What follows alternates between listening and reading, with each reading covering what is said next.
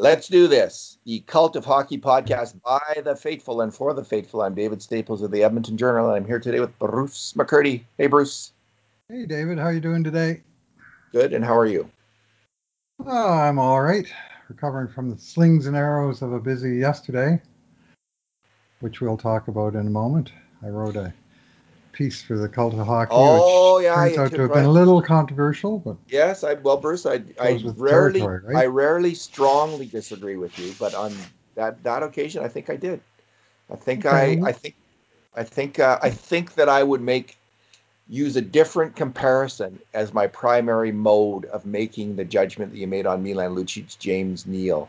So I'm not saying there's anything wrong with the way you did it. You came to the logical conclusion, but I'm going to say I would make the comparison in a different way, and we'll get to that. So we're going yeah, to talk about your who won the Milan Lucic trade. We'll talk about solving the Oilers' problem on the defense, the three not so easy to make changes that Ken Holland could do to transform the Oilers' defense, and I think it really would transform it. What I'm suggesting here, and I'm almost convinced that I'm right about what I'm suggesting in print. We're going to talk about Jesse Puljujärvi's latest indication that he's coming back to Edmonton, a piece by Mark Spector that we'll reference. Is there anything else? Oh yeah, Raphael Lavoie might be going to Europe. We'll just quickly deal with that. Raphael Lavoie is the Oilers' second pick last year, had a really good year in the QMJHL. He is a real big sniper, played for Team Canada junior team, and he's following the mass exodus of young prospect players to Europe. And I don't quite completely get this, Bruce, because COVID's in Europe as much as it is in North America, but they seem to have a different attitude, maybe a bit less, although they're really having an uptick in cases now as well. I understand in Europe, but there seems to be a different attitude in some of the different countries about COVID, and I think Sweden, case in point, where they've always been a lot more. Let's just keep society going, and it looks like they're going to be keeping their hockey league going, right. and he's Lavoie is thinking of going to Rogel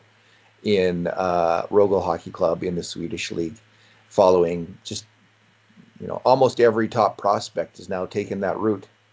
Well, yeah. What's different about Lavoie is that he's the first North American born of the prospects to go over there. All the other guys are, they're from Sweden, they're from Russia, they're from Finland. They're returning back to their domestic leagues.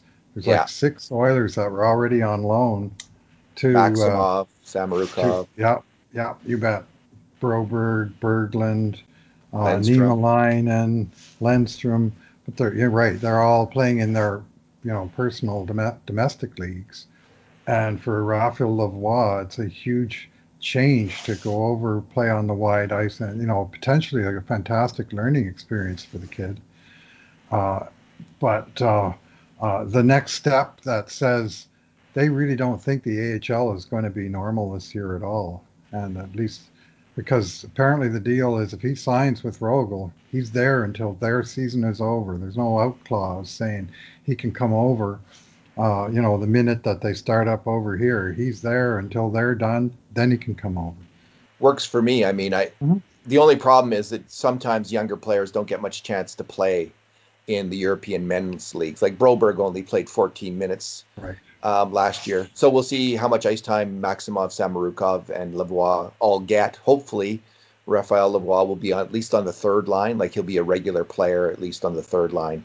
Which is might all he have been in Bakersfield this year. I Absolutely. think Bruce of the AHL will do.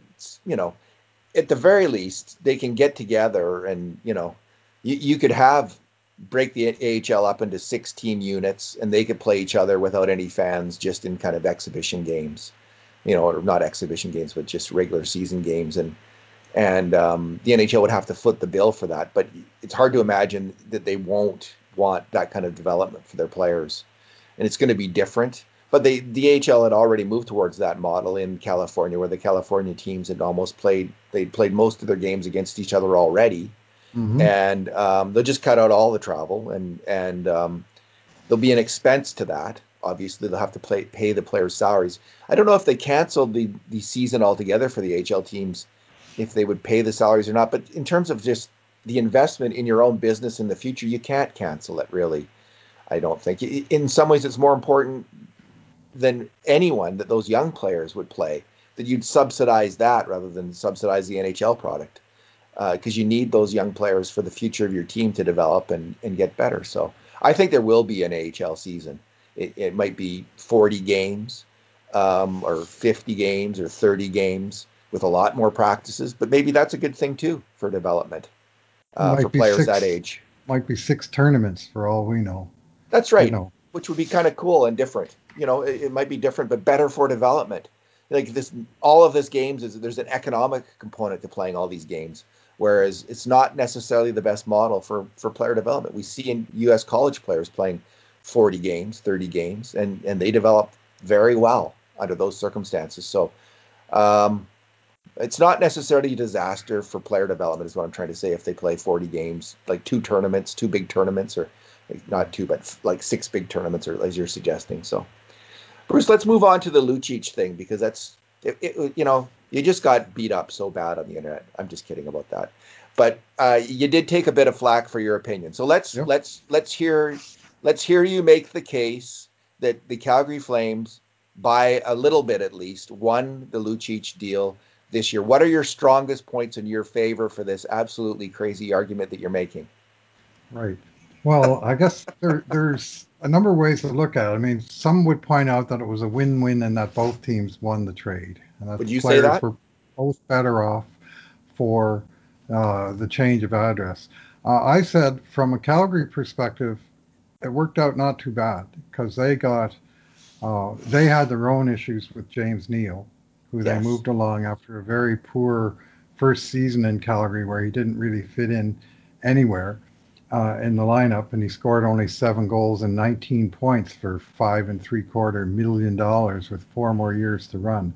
So They they were were sick of pretty him. anxious to move along James Neal, and they took on a slightly more onerous contract with way more onerous terms and with respect to the four horsemen of the apocalypse contract that we've talked about that had term, cap hit, uh, no movement clause, and a bonus structure that prohibited a buyout from being feasible at all. And Neal's contract only had the first two of those things, the term and the cap hit, which were very similar for running. Both had 4 years to run at the time the trade was made.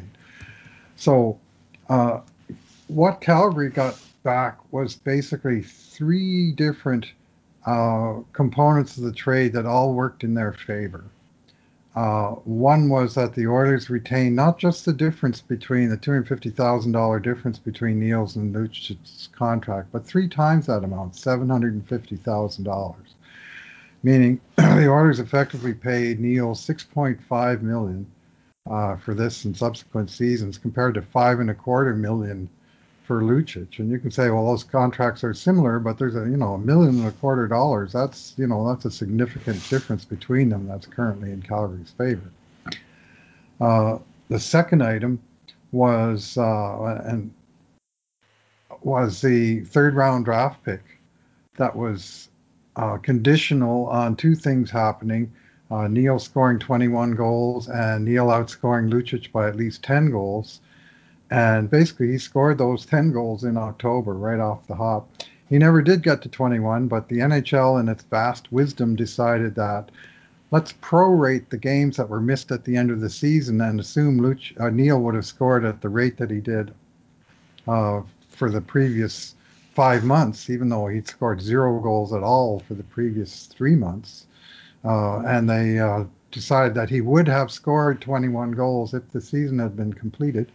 Therefore, the Oilers would owe Calgary the third round draft choice. And the only thing that worked out a little bit for Edmonton was they've given the Oilers the choice between giving them that pick in 2020 or 2021. But either way, the team has lost a third round draft choice in the next 2 years for a clause that was never reached. I frankly am quite a bit bitter about that. The league is happy to prorate goals that weren't scored in games that weren't played, but they're not happy to prorate team points in games that weren't played. And an Oilers team that was comfortably in the playoff spot no prorating there. They had to play against another team to play their way into the playoffs, and of course they lost out. And so it didn't seem like the league applied a very consistent hand, other than the one consistent thing seems to be they rule against the Oilers every chance they get. And I'm starting to get more and more choked by that as these decisions pile up over the years. So Calgary's got now they've got the cap relief and they've got the third round draft pick. And now the major item, which is sort of transparent from a competitive standpoint, but which is super significant, I think, is that the Oilers had prepaid so much of the front loaded portion of Lucic's contract, including the big bonus that came due 2 days before the trade happened, that uh, in real dollars terms, the Flames saved $9 million, and the Oilers paid, or Daryl Cates paid, an extra $9 million to pay Neil full amount of the remaining 4 years of his contract versus the residual that was left on the Lucic deal because they'd already paid him 26 of the $42 million. And that's, 9 million bucks, David. That's like 1,000 season tickets for a year. The revenue that you would get from 1,000 season tickets for a year, and that's, you can say owners got deep pockets. It doesn't matter to the fans, but I mean, that's yet a third win that Calgary got out of this trade, and for that you would think, well, the Oilers, I mean, because he outscored Lucic, that the Oilers got much the better player, and many people would argue that. But when I looked at their stats, uh, Neil packed in the goals on the power play again, especially early in the season. But on five play, there was very little to choose between them. They each played about 700 minutes. Lucic got 12 points. Neil got 11. They were each below 1 point per 60, which is a fourth line scoring rate and pathetic for a fourth line player in either case. And Lucic, though the Flames were outscoring the other team by 2 goals when Lucic was on the ice 5-on-5, the Oilers got outscored by 10 goals with Neil on the ice. So, the advantage of having the superior player from the deal is not really backed up from the statistics, other than that special teams burst where Neil did produce. And I just think the Oilers paid and paid and paid again to buy this flexibility. And it is important, the flexibility that now they don't have to protect a player in the expansion draft. They have a guy they can buy out, which they couldn't do with Lucic. There's more choices that they have, but I mean, they aren't wonderful choices. I mean, if you only win a trade by buying out a guy and paying him millions of dollars to not play for you, that just goes to say you were in a bad spot to begin with. And I jokingly compared Lucic's the contract. Some guy was giving me feedback on the internet. I said it reminds me of Lucic's contract. Reminds me of what Dallas Aiken said about Will Acton. It's a smell that won't leave the room. Right, the player's gone, but the contract is kind of still there. We're still paying for that contract, and we're paying for it now in multiple ways, including that lost draft choice. So here's what I would say. What I have to be on the watch out for myself is this, Bruce. I was so fed up with Lucic in Edmonton, and I was so sick of that contract, and so relieved when Ken Holland was able to move it. That may color my view going forward of everything, and I might be too positive about that particular thing to do what you did there, which is a cool, calm, multivariant analysis, trying to assess all the factors, and and me just being so happy that Lucic is no longer an Oiler that I just think, well, nothing else matters. But other things do matter, as you point out. So here's what I'd say about the money thing, like the $9 million for Cates. If he's that's a sunk cost, Bruce. He's already he's paid that, right? But do you want to keep on losing? Do you want to keep on losing money with this deal with this player? And you don't. So you got to get the sunk. That money's gone. Like it's already gone. Yes and Or no. but Bruce, here's the thing: if you can make a deal that will improve your team, you have a chance to make the playoffs. And it could be that James Neal's scoring this year, which got, as you pointed out in your piece, got the Oilers off to such a good start, early in the year, those 8 goals in the first 6 games, and his overall play, which includes the power play performance. Frankly, they might have been. I'll grant you they were the same at even strength this year. I'll accept that. But Mhm. Neil's performance on the power play was exceptional and was way better than anything we were going to see from Lucic on the power play or that he did in Calgary on the power play. That could be the difference between making the playoffs or not for the Edmonton Oilers. And that's worth a lot of money. That might be worth $9 million there. And if you make the playoffs, what's that worth to player happiness, to keeping Connor McDavid happy in Edmonton? So there's the money in the end, if it leads to making the playoffs or if it's a significant contribution to that, and that it might be a stretch to say adding Neil to your team was a significant contribution, but I think it was one of the factors in the Oilers being a better team this year was getting rid of Lucic and having Neil. The primary comparison you're making in your article is between Lucic in Calgary this year and Mhm. Neil in Edmonton this year. And Right. if I was to write this article, I would make my primary point of comparison wouldn't be that. Would be what Milan Lucic gave in Edmonton last year as Right. compared to what Neil gave this year. And Neil and Lucic in Edmonton last year was terrible. He was the worst or second worst even strength winger on the Oilers according to our analysis using grade A scoring chance metrics, which I think is information dense and rich statistically. It tries to identify on the key play of the game who's made a contribution. Lucic was just so weak at that, and he was terrible on the power play. He didn't provide physical play. So when I look at that compared to what Neil provided this year, which was excellent, strong to excellent play on the power play, and according to our analysis using grade A scoring chances, was actually a fairly okayish kind of middle of the road NHL winger. Wasn't the worst guy on the team. He wasn't. That was Jujhar Khaira. He wasn't that kind of liability to the team at even strength. He was actually okay at even strength.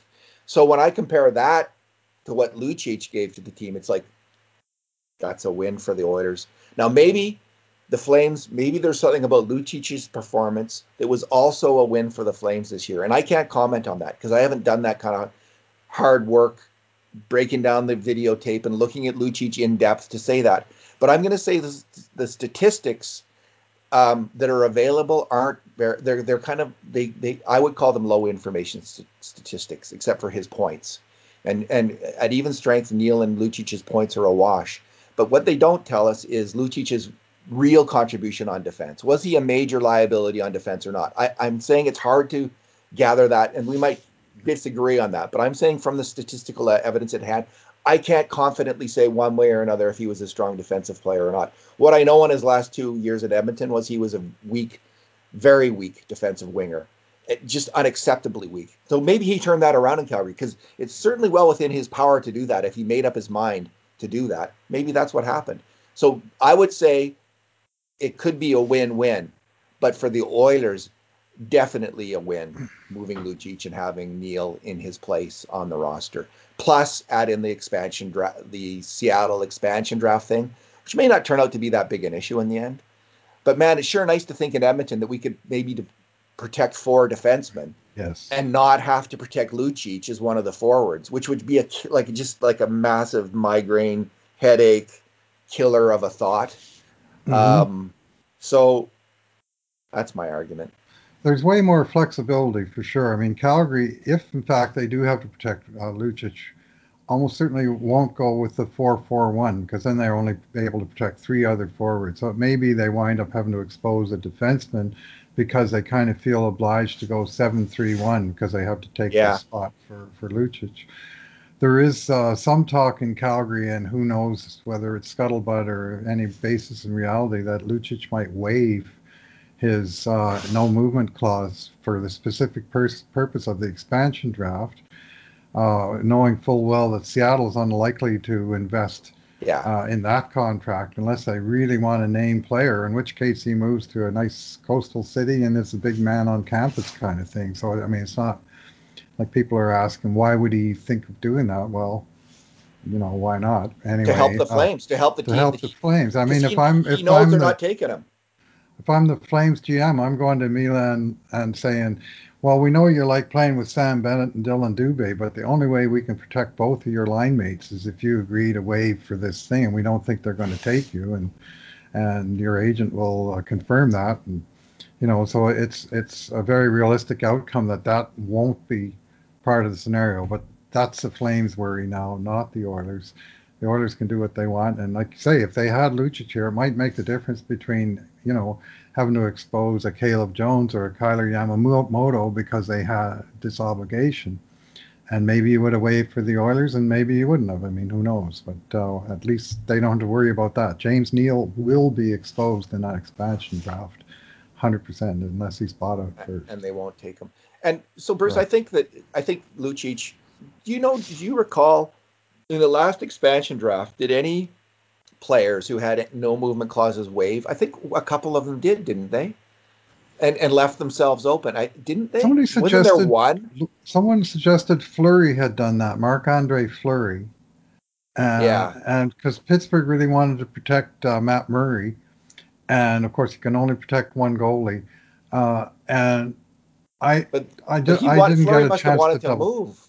Well, he was willing to get a fresh start because he'd been backing up Matt Murray for 2 years, and So maybe he that's wanted to go somewhere where he could yeah, play. So it's that's certainly writing on the wall. But right. was there anyone that made the decision, that calculation that we're thinking Lucic might make, where they're not going to take me anyway, so I'll waive it and help my team? I think there might have been one case of that, and I can't say for sure. It's unusual, and it was hoped that other players would, and they didn't.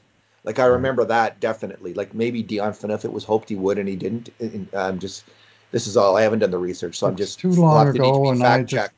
I don't have the memory I once But did. it's unusual. But I could see Lucic doing it. He's a reasonable, like he's a proud man. Like you can see that. But he's also it strikes me as listening to him. He's also reasonable. They're Mhm. not going to take him, and it would be a way to help the team that he's sticking Right. with, which any player might want. And the Mhm. way you framed it, you will lose your line mate, buddy, if you Right. don't do this thing, might be Or the persuasive. fans are going to hate you because you took a spot and they lost a You'll favorite be a player hero in because this city, well, Milan. Yeah, I mean, yeah. it's a complicated issue. I guess my bottom line is that from a Calgary perspective, they garnered enough things in the trade, the money, the cap retention, the draft pick, that it's a worthwhile investment for them. And as for your statement about sunk cost, until the Oilers made that trade, the Lucic contract was a $42 million mistake by Peter Chiarelli. By making the trade, they turned it into a $51 million mistake. I mean, those costs weren't sunk until they agreed to pay Neil full ticket, even as Lucic's contract was going to be diminished down the stretch because so much of it had been paid in advance. I'm going to say the cost is sunk because the second you sign the contract, it's done. Like there's no getting out of it. So Oh, in that way, it's like that was a decision and pay, like it was all done on July 1st or July right. 2nd, whatever, 2016, right? That's when you make the mistake. That's the sunk cost. Like it's Well, over. 42 million was sunk You're cost. all The locked in at 51 that point. million, the difference is what wasn't sunk, and that's what Daryl Cates had to agree to when this was done. And Daryl Cates, for all of that, he deserves, I think, some credit for eating. I think you wrote a post at one point detailing some 20+ million dollars in Yeah. contracts that Daryl Cates had eaten that was sort of over and above cap hit, either top, front loaded, back loaded contracts coming, going, however the math worked out. The Oilers always seemed to be paying extra, but never more so than in this one case where it adds up to about $9 million for this single transaction. Daryl Cates has shown with like he hasn't always made the right decisions. That's obvious.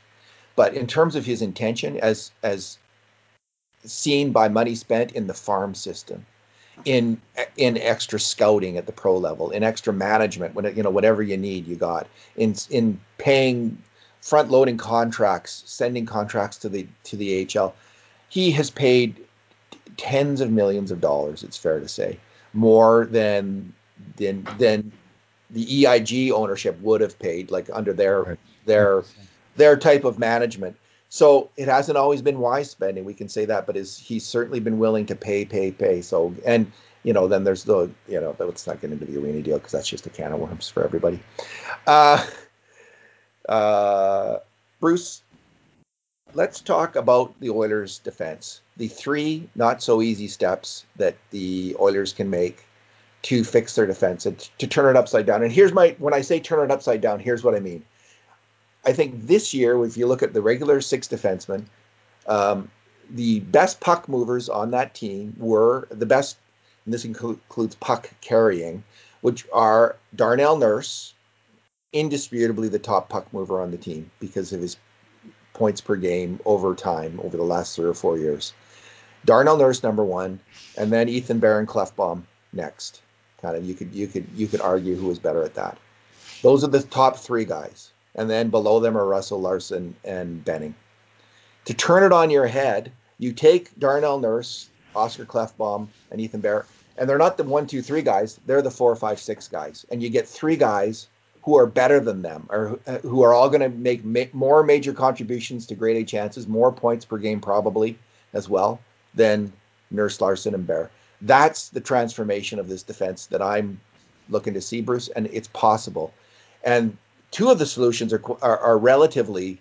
One of them's pretty easy. You finally bite the bullet and you move out Matt Benning, who's overpaid for a defenseman who plays 13 minutes a game, and that's all the coaches trusted him for.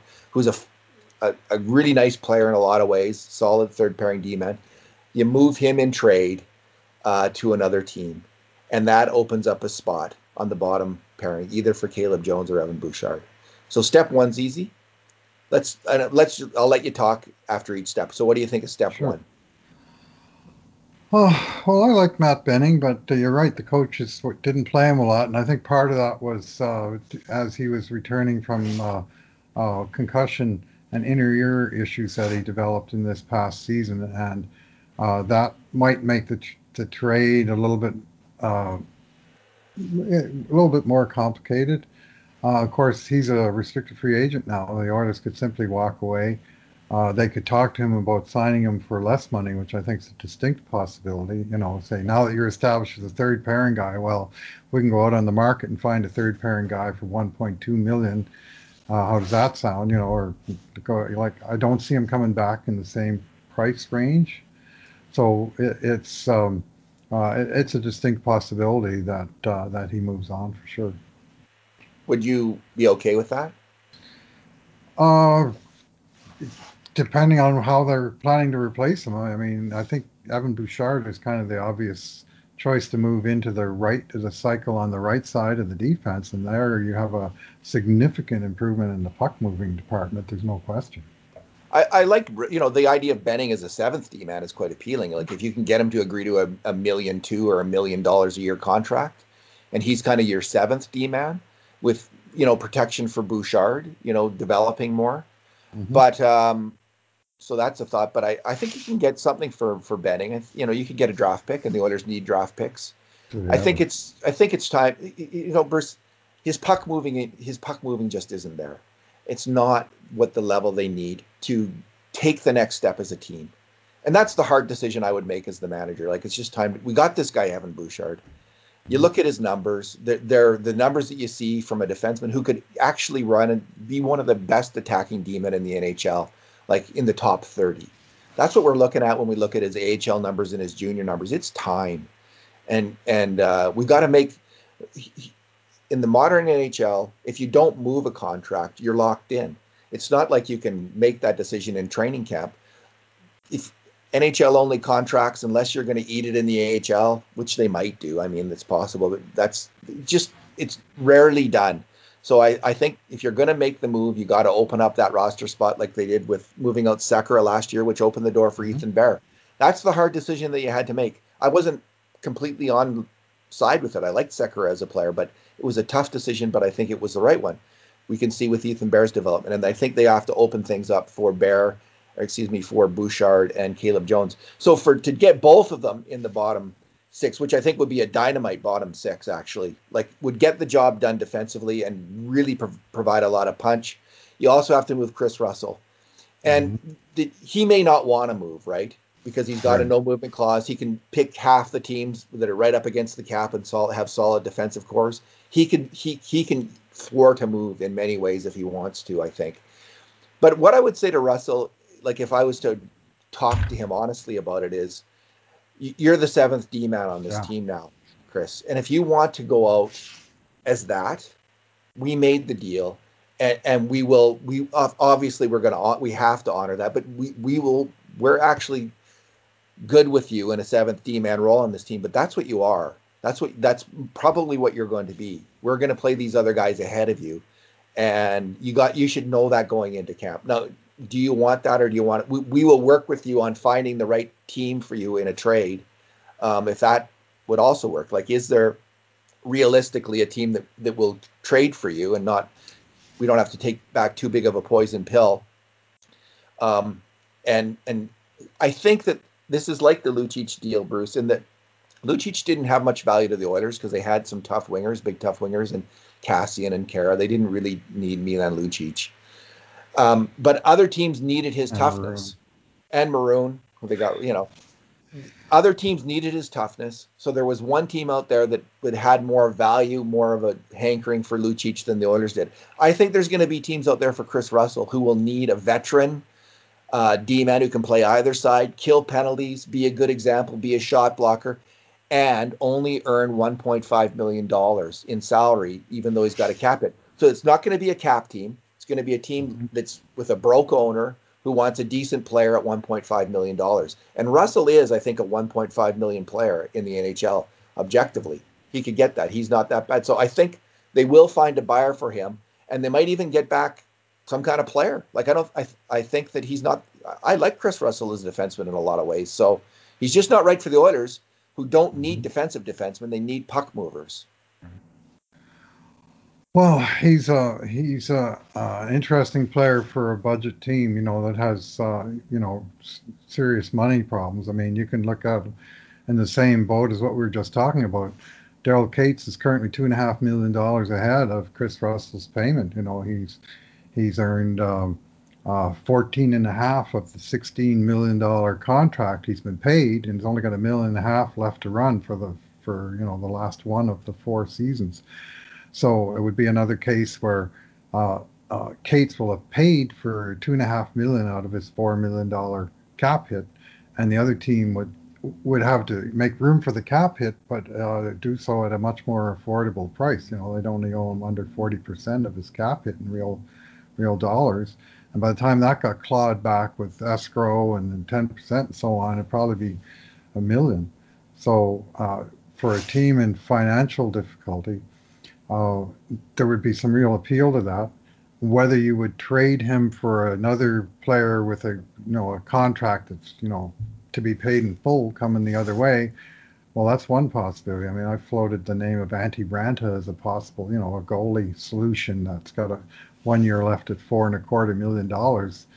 And if you were able to somehow work out a trade for a goalie uh, for Russell, uh, that it would obviously it would have to make sense for the other side. But in that case, they have a good goalie in the wings in Aiden Hill. Maybe that's a deal they would think about making because it would save them some real dollars. And in the meantime, it doesn't affect the Oilers' cap situation other than they've now solved their second goalie issue, and now they opened a space for Caleb Jones to cheaply solve the third defense issue. So Yeah, there's these trades these days in the cap era are very complicated, and the contracts and some of the wrinkles in the contract just add to that complexity. But there's potentially a market there. And just from the player's perspective, I mean, Chris Russell is still, what is he, 32 now? 33. 33 now. So, I mean, he's nearing the sunset years of his NHL. And I mean, if he chooses to stay in Edmonton and be in the press box, signing that next contract is not going to be an easy thing for him. Whereas if he goes to, let's say, Florida, and he plays regular minutes, maybe he earns a contract in place, or maybe, I mean, he's still a viable player in the league. Maybe that'll help him out in the whatever deal he signs after that. So he's got to think of his own future, and I don't imagine that he sees sitting in the press box for the majority of the time. And he's already got a taste of that this year. Dave Tippett did make him a coach's decision on a number of occasions. So he may think I'd rather play on a team where I'm in the top six as opposed to one of the choices to be made on a nightly basis. So, the player will have some control over that. And obviously, he does have that 15 team no move clause. And honestly, if I'm the GM talking to his agent, I'm saying, well, I'm going to explore all the possibilities and I'm going to run them by you and I'm going to let you, you know, I have this 15 teams. I know I can trade them to, but if I find one of the other teams that really wants and we think it's a fit, let's talk. And we Yeah. can, so, and hopefully he's out of I mean, he's gotten 4 good years in Edmonton now, and uh, it's, it may be time to move on. He has moved around in his career. I agree. I really like how he's the Oilers have gotten full value from this player. He's been a strong player in those 4 years. So, but the point that you make about him wanting, having the possibility, he could go to another team if he plays well, then he can get another contract. Depends 100%. what he's thinking. Does he just want to play? If he just wants to play one more year, well, stay in Edmonton. But if you want to play, maybe get another contract for 2, 3 years, go to another city, and because he can still play. He just needs a team where they need that kind of defenseman. And that kind of defenseman is still valuable in the NHL. And he could find that team. So I think he's going to. That's my bet, is he will be moved. Uh, Bruce, the last step would be, and this is more, this is the one where I'm not fully convinced because it's contingent. I've been against moving out one of the top four D-men unless you can get a better player. So I think Adam Larson overall this year at even strength was as good as any Oilers defenseman, if not better. He was so, especially in those last 2 or 3 months, he was a beast in his own zone. It's fantastic. He was healthy. He was strong. He was moving the puck okay, which for him is good. And he was defending like a monster. He just was shutting down players here, there, and everywhere. So I'm not keen about him leaving because that's the kind of defenseman that can help you win in the playoffs, even though Larson wasn't that player in the playoffs this year for we don't know the reason. He was injured, like we know that. So um, I'm not keen on moving him, Bruce. But if you can bring in Tyson Barrie, and again, so this is highly speculative on my part. I didn't watch Tyson Barrie play much this year. I don't know. Maybe I'm wrong. Maybe this is a really bad idea to bring in Tyson Barrie because maybe he's such a defensive liability and maybe his offensive game has slipped. But he's only 29. Um, he could be a strong, if you go by his three most recent seasons, this is a guy who really moves the puck well, puts up points, and is a strong attacker. And I just love the idea of Clefbaum and him together. Clefbaum being kind of the defensive presence on not the main puck carrier, because I don't think Oscar Clefbaum is that special as a puck mover. He's okay. Um, but put him with a really strong puck mover, suddenly things look a lot different. And have Nurse and Bear in the other group, well, we saw the puck moving there when Nurse, together they were pretty good. And then if you have Jones and Bouchard, suddenly you have three pairs, and all of them can really move that puck. Bruce, God, I'd love to see that. So you don't have Paul Coffey on your defense, you don't have that number one guy, but you have kind of Coffey by committee and a Coffey clutch, Mm-hmm. and maybe that'll work. Maybe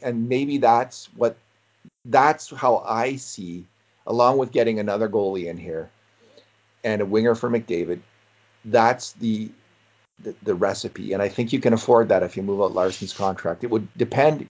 I see Barrie because the shine is off of him a bit because of what happened in Toronto. He might sign a Yep. 1 year deal or a 2 year deal at a reasonable amount of money. That might be the market for him, and you'd have to analyze the market better than I've done to know that. And that's my next step is to look at Right. how all these other teams line up and turning wanting a defenseman. But what do you think of that idea? Uh, well, I've liked Barry for a long time as an offensive defenseman. I've certainly seen enough games where he killed the Oilers. Holy moly, did he ever clean up on the Oilers' defensive zone a few times over the years that he was with the Avalanche. I saw him bad in the playoffs with Toronto. I thought he was struggling, and he wasn't producing much offense. He's uh, I mean, I don't know what the ask would be. I believe he's in the range of 5 million. Just let me double check here. It's in my For post. uh, 5.75 is that oh, what yeah, it oh, is? wowza. Okay, Let me just have a look. and 5.5 maybe, and I think Colorado He retained. earned 6 million last year. Wow. His Okay. salary was 6 million. That's what he got, and that's what's Oh, going to be in his head, right? I got six right. million last year, so he's thinking anything with a six would be good. Mm-hmm. But is he going to get anything with a six? I doubt it. No, he's Not not. here. I think he's in Jake Gardner country, Bruce. Not Like, here. Yeah, well, maybe so. Yeah, Jake Gardner, he wound up signing a long-term deal, but for a lot less money than some people were expecting. there's a lot of right D's available, actually. Hmm. So there's Peter Angelo, not coming here. Shattenkirk, not coming here. Shattenkirk had a really strong offensive year. There's Sami Vatanen, who had a down year, um, but he's always been a pretty good D man. Eric Gustafson from Calgary. I don't know how he played in the playoffs, but that guy can play. He can move the puck. There's Mark Pysyk, who a lot of people like as a two-way player. TJ Brody, he's a left shot like Gustafson who plays the right side. And I don't, he was a top four defenseman in Calgary this year. So there's a number of options for other teams Right. if you're looking for that. So it's not like Barry's the only guy out there, although Hmm. that could quickly change when Peter Angelo and Shattenkirk sign and maybe Gustafson sign with their existing teams. So maybe Brody, I don't know. Yeah. Well, my thought is if the Oilers find a way to get both Bouchard and Jones into the lineup on a every night or close to every night basis, that maybe they're going to want to stick with the one solid sort of defense first guy, especially if Russell's moving on, to stick with Yeah. Larson rather than go all puck movers. Yes. Uh, I slightly disagree with your original premise that Nurse is the top puck mover on the Oilers. He's the top offensive defenseman from puck transporting and also just by being the most dynamic in terms of jumping into the play and getting into the offensive zone. To my eye, Ethan Bear is the best puck mover in the lot in terms of making that first pass and making a quick decision, put the puck on the tape. And as a rookie, he showed a lot of promise, and we can expect him to improve in that respect. But if you add the other young fellows in Bouchard and Jones to Bear, now you've got three guys that are sort of 23 and under that are first and foremost puck moving defenders. So you want a little bit of veteran solidity around them, and I'm not sure Tyson Barrie is that guy. But I do agree that they seriously need to upgrade their defense, and they do have internal solutions, and maybe they can go out and get one outside guy. Uh, The other thing is if you don't sign Barry, you're leaving the door wide open for Bouchard to run the power play, and maybe that's your best bet anyway, right? Now that's going to cost you more money if you put a young guy in that spot and he which puts up a lot of points, or you put Barron there hmm over Clefbaum. Although Clefbaum did such a fantastic job, I'm not looking to move him off the power play, honestly. But yeah, I think the point you're making, I would say I agree with kind of both of them on it. Like Bear and Nurse are fairly close, according to our work, Bruce. Like looking at the grade A chances and who makes the major contributions to them, Nurse and Bear were tied. Okay, so okay. it's flip a coin. I'm picking Uh, Nurse because he had more points mhm. per 60 than, and he consistently leads the team in that over the years. So Yeah. combine that with his Yes, he does. contributions to grade A chances. I'm putting Bear on the peg ahead of Bear, but it's Bear's a young guy and he's going to step up one more Right. notch probably this coming year. I'm But and I splitting also hairs between yeah offensive defenseman versus puck moving defenseman. yeah And when I think of the latter category, I think of the guy who can make that quick first pass. And I'm not sure Darnell Nurse is the first name that pops to mind in that front. it is not the first name that pops to mind. Um, yeah, and I like the idea of having keeping Larson on the team. It's intriguing because if you trade Larson and you might be able to get back a winger who makes less money, who can help you, who could solve the other problem with McDavid, or a center like the third line center that the Oilers think some people think the Oilers need. You trade Larson, and maybe you get back a center who's earning 2 million a year, and you open up some cap room. and you solve another problem on the team. And so that's the attraction of the Larson trade too, is opening. Of course, if you sign Barrie, then that all that cap space is gone. So, and so I'm kind of more iffy on that phase 3 there, but it's certainly worth considering. I really like the idea, Bruce. We've got to get better puck moving and offensive 100%. defensemen. And there's only one. They've got to find a way to do phase 1 and phase 2 of what I'm suggesting here, and getting Jones and Bouchard in the lineup.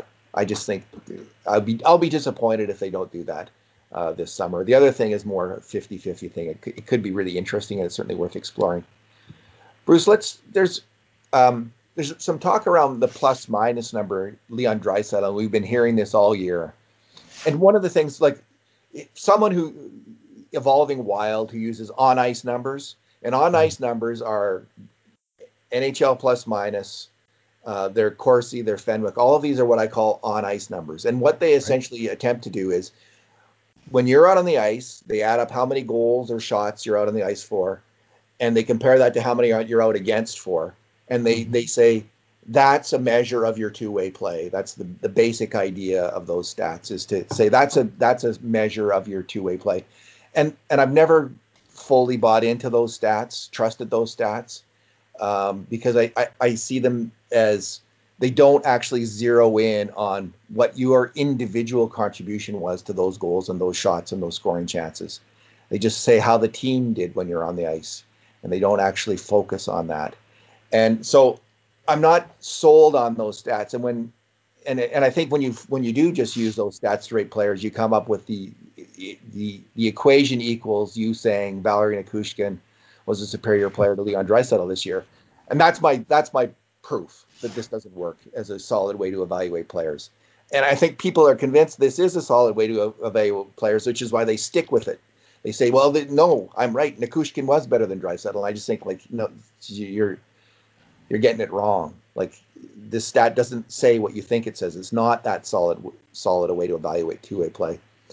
This is really coming to a head on plus minus this year for Draisaitl, because people didn't vote for him for MVP because they said, well, it would be the first time a minus player got to be the MVP. And that may be the case if Draisaitl wins. He was -7 this year, NHL plus minus. But the NHL plus minus is like a double whammy in terms of being a bad stat, or maybe even a triple whammy, Bruce. Triple whammy, because it's a very low event stat. It's and goals. The difference between a grade A scoring chance and a goal is often just luck. It's just a bounce. So I'm much more likely to look at grade A scoring chances and evaluate a player than I am goals. Plus, there is the really the real whammy is that it includes goals against when you're on the power play and when you're out there with an empty net behind you.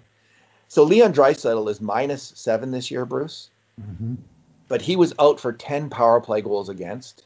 And from our own analysis, he was only at fault on one of those 10 goals. He was also on the ice for 2 empty net goals against. So 12 goals against on his -7. If you eliminated those 12 goals against, he goes to +5 right away. It was actually more empty net goals than that, David, because basically every empty net goal scored against the Oilers, like every power play goal, Leon's on the ice. So is Connor typically. Well, it was 2. I had it. Maybe it was a I looked at differential natural of 2. stat trick for that number of 2. Maybe it was a differential of 2 because he was on the ice, of course, Oh, you're for right. some empty net goals the Oilers scored. So Yeah, I think I'll have to go back and reevaluate that, Bruce. Maybe you're right. Maybe I'm miscounting that. So anyway, he's a plus player if you eliminate those 2 situations. But right. if you drill down further, Bruce, and do what we do, which is, okay, on the goals he was on the ice for, how many of them did he make a major contribution for? And on the goals against, how many was he the major culprit? And when you do that, Bruce, what we found was, of the goals he was on the ice for at even strength, he made a major contribution to 64 of them, and he made a major mistake on just 28 against. Okay. So this gives him, under our system, a plus minus of +36. That was his number. It's the highest raw plus minus total on the Oilers by far. +36. Connor McDavid was +26. Kailer Yamamoto was plus 26, and Zach Kassian was plus 25. Mm-hmm. So Draisaitl, in that regard, was when it comes to actually making plays to lead to goals for and mistakes on goals against, he was plus 36. That's to me the plus minus number that makes sense. Now, the only problem is we can't compare that plus minus number to every other player in the NHL because we haven't done that video analysis, and it's very hard to do that kind of work. Just two Mm-hmm. guys in Edmonton. You'd need a whole team of people doing it. But guess what? There are whole teams of people doing this work, drilling into these stats, drilling into on ice events where they don't have low information stats. They have information rich stats. They're not public though. No one has those numbers except for the NHL teams. And the people who generally comment on NHL stats in public, just fans like us, they're not going on that information rich data. They're just going on the publicly available stuff. And I think it's leading them to make bad arguments about Leon Draisaitl. That's my point. Yeah, well, the weakness to our own system is that wingers and centers and defensemen are three different categories, that they each have Totally. different levels Yeah. of defensive responsibility, with the centers being the most balanced of the three. The wingers you would expect to have more to do with offense and defense, and of course the defensemen the other way around, and the centers are in the middle of everything. So that plus 36, I mean, 28 mistakes on goals against is a pretty high number, but it's overwhelmed by the 64 contributions to goals for. The NHL's weakness is, well, first of all, just the on ice capacity. I mean, you talk about on ice stats. The player is just one of five guys on his team contributing to the stat, and just one of 10 on the ice contributing. So you could say 10% of it might be due to any individual player. Uh, in the case of the NHL, though, that huge weakness that was in the original plus minus. And it pains me to say this because for a long time, plus minus was the most advanced stat we have. And I hate hearing how some modern statisticians and analysts just pound on plus minus. Uh, but with some justification, because this business of including shorthanded goals uh, Yeah. as counting against, but power play goals not for, because he should be expected to score on the power play and not be scored on. Well, Leon Draisaitl in 2019-20, he was on the ice for 56 power play goals by Edmonton. They scored 59 on the year. He was on the ice for 56 of them. He was on for 10 shorthanded goals against. That's a differential of plus 46, the most of any player in the league. And yet, for his official plus minus, he gets minus 10 for his contributions to the best power play in 40 years. He gets minus 10. So that, it corrupts the data, unfortunately. And some players it balances out. All situations players will get the same kind of chances the other way to score on the other team's empty net as they're likely to get scored on their own. And Leon had some of that in the empty net, but he didn't put in near the time on the penalty kill that he did on the power play. So there's a net deficit for that, and he got burned, on the traditional plus minus. And any voter is voting on that alone. I mean, plus minus, I still use it. I've used it as long as it's been available as a quick and dirty reference. Is this guy outscoring? Is he getting outscored? And then the next question is why? And you can look at that and say, well, why? Well, he's on the power play and he's not on the penalty kill. He's an offensive player, so he's going to get ripped on defense on half of the equation without making it up on the other half. There's always considerations. What's his role? Who's he playing against? There's lots of other things. So the plus minus is just a starting point. But right away, you need to make the adjustments to get rid of all that odd man stuff and get down to 5 by 5. And in that sense, the modern stat of 5 versus 5 plus minus, or better yet, goals for percentage, is a purer, better stat than traditional plus minus. Oh, so you were right. Like I just looked up the numbers. I think I Mm-hmm. have this right now. Mm-hmm. For empty net goals, Mm-hmm. I was off by quite a large number there. It wasn't two, it was 12 that Draisaitl was on the ice for. If I'm And no, a no, few just wait. This is pluses the just no, other just wait. way. I got it wrong here. I'm looking at the wrong number again. Sorry, Bruce. I keep screwing up. No. Oh, it's 12 shots against and 12 goals against. It is 12. 12 shots against. Sounds All of like them were David Riddick goals. was in net. Yeah, so Leon's on the ice for 10 power play goals and 12 empty net goals. 22 of the goals, 22 of his minus marks are basic BS in terms of like, truly evaluating. Like he might have made some of the mistakes on the empty net goals, maybe, but how much are you going to burn a guy? Most of those are like not even a chances. Like they're just far away. And Right. anyway, they've made the NHL plus minus number as bad as it can be by including those situations in them, and it's misleading.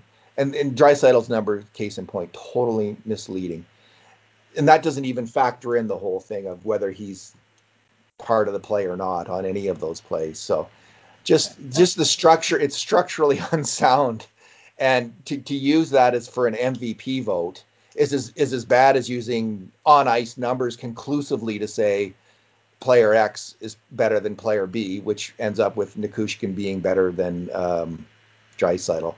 So both of those modes of using stats, it's bad. I'm gonna argue, Bruce, bad use of stats. Don't go that far with plus minus or with on ice stats. It's just fraught, I think. And the other problem with our numbers is like you can get around what you're talking about, the comparison, by comparing centers to centers on Yeah, different teams, 100%. defenseman to defenseman, Yeah. and wingers to wingers, and on your own team only doing that. So Draisaitl's best plus minus number is all the more special because he beat out all the wingers who have much less defensive responsibility. But maybe there is a defenseman who's actually a better two-way player than Leon, but the defensemen are just in that position where they're going to make mistakes on goals against because they're defensemen. They're closer The to the other net. problem with the other problem with our work is, of course, it's subjective. Like we try to make it. We have set guidelines. You go over my work. We're doing the best we can. We have a system in place to reduce the subjectivity as much as we can, but it is subjective. And this is, the people the NHL analysts who do this kind of work, there's also a subjective element to their work. Sure. And they try to get around it and have, systems in place to correct for it, but it's hard to do it. And so there's really, if you're going to use numbers to rate players, I'm going to say be careful in being definitive, and put just back off a little bit from your certainty, because if you have that certainty, you're I was about to say you're an idiot, but you kind of are. Like you should just take it easy on it, because you're going to make idiotic comments at least now and then if you put all of this weight in these numbers, which isn't deserved. Huge difference between quick and dirty and be all and end all. Like if you're going to put everything on plus minus, then you're asking for trouble. I mean, any stuff. I mean, you need context for everything, right? I mean, a guy's more likely to score 15 goals playing on Connor McDavid's wing than he is playing on Riley Sheahan's wing, right? And the Exactly. Well, box that's scores don't necessarily show you that either, right? well. Look at So Cassian's strong that's plus who minus I number. happen to Our be goals mentioning. plus Yes. minus. As soon as I said that, I thought, ugh, doesn't make our number look very good there. But Cassian, this is exactly what happened. He was out there. He contributed to a lot of goals for, made a major contribution, but he did that in large part because he was playing with Connor McDavid, and so you need to factor that in as well. So there's all of this context, And he and was a winger. yeah, and he was a winger. He's got lots of chance, and he doesn't have a ton of defensive responsibility. He's got some. He's got to cover that point, especially in key moments. Not allow that outside shot right on net in a key moment in a playoff game. That would be nice. But Don't Bruce, get me started. let's not get started. What about let's finish off with one little thing. All year long, all excuse me, all playoffs long, we've been hearing what a great job Cam Talbot has done in net for the Flames, and he has been apparently spectacular. And He's been good. Brian Burke was saying yesterday on Oilers Now, he said on Thursday on Oilers Now, he said the Flames need more out of their top scorers. You can't count on spectacular goaltending every game if you're going to win a playoff series. So what happened in Game 6, Bruce? Well, the scorers didn't score, and the goalies didn't goal. You know, the goalies. I mean, I watched. I ran through the rewind of the game last this morning, the Calgary game, for whatever reason, I always seem to enjoy the game that Calgary gets eliminated from the playoffs every year. Can't imagine why. Yeah. And I watched all seven of the Dallas goals, which they scored in succession as Calgary blew a 3-0 lead and crashed and burned 7-3. And by our objective scoring method at the Cult of Hockey, where we do blame goalies for allowing goals on outside shots or for kicking out bad rebounds or for, turnovers or making some sort of mistake, a case could be made that either Calvert or David Riddick made a mistake on all seven of those goals. I think there's one goal where Oh, it kind of got tipped on the way through and it fooled Talbot and it went under his stick and through his legs and in at slow speed. But there was four outside shots that went in short side, and then the other three were big juicy rebounds. Two that Riddick lost right into the blue paint for tap ins. And the third one, which was the last goal of the game, when Talbot had to come back in to replace Riddick. That's how bad Riddick was, that he couldn't even finish as a mop up goalie. Where Talbot punted an outside shot right into the slot, right back to Dennis Gurianov, who accepted the gift and deposited his fourth goal of the night. It was as horrible a game of goaltending as I've seen in a long, long time. oh, poor Cam Talbot. I wonder how Both, much that both of cost them, him. both of them. I Yeah, wonder how yeah. much that cost him because they were like, he was looking probably maybe because he played so well in the other games, maybe he won't bear the brunt of it. But it's funny. These playoff games, they tend to make a big impression, especially the deciding game. You know, even for me, the bloom of the Cam Talbot rose started to go down a little bit in Game 7 against Anaheim with the winning goal, which I thought was no, he needed to make that save. He just needed to make that save, and on the seventh on the goal ahead goal for Anaheim in the third period, he did not make that save. Yep. Anyway, good luck to Cam Talbot. I'm glad that he did well. Oh, and Bruce, how did your Lucic article hold up in light of Oh, Game that was Six? that was Bruce, great. how did Like Lucic do? I started getting a whole lot of feedback early in the game when Lucic took a bad goaltender interference penalty, a little marginal. He bumped a Uh, guy that fell into his own goalie, and the ref singled him out. And it's one of those ones. If it had been 3-0 the other way, he might not have called it, but he did.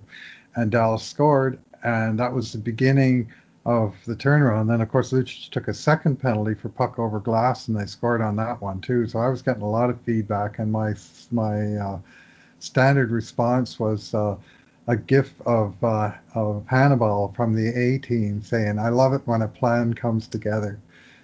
But I mean, to be totally honest, all the time I was writing that post, I wanted to write it before Calgary's season was over because they were still going and Edmonton wasn't. I thought this may put the X on on Lucic and well, Calgary, and if I it was does, thinking, well, so much the better.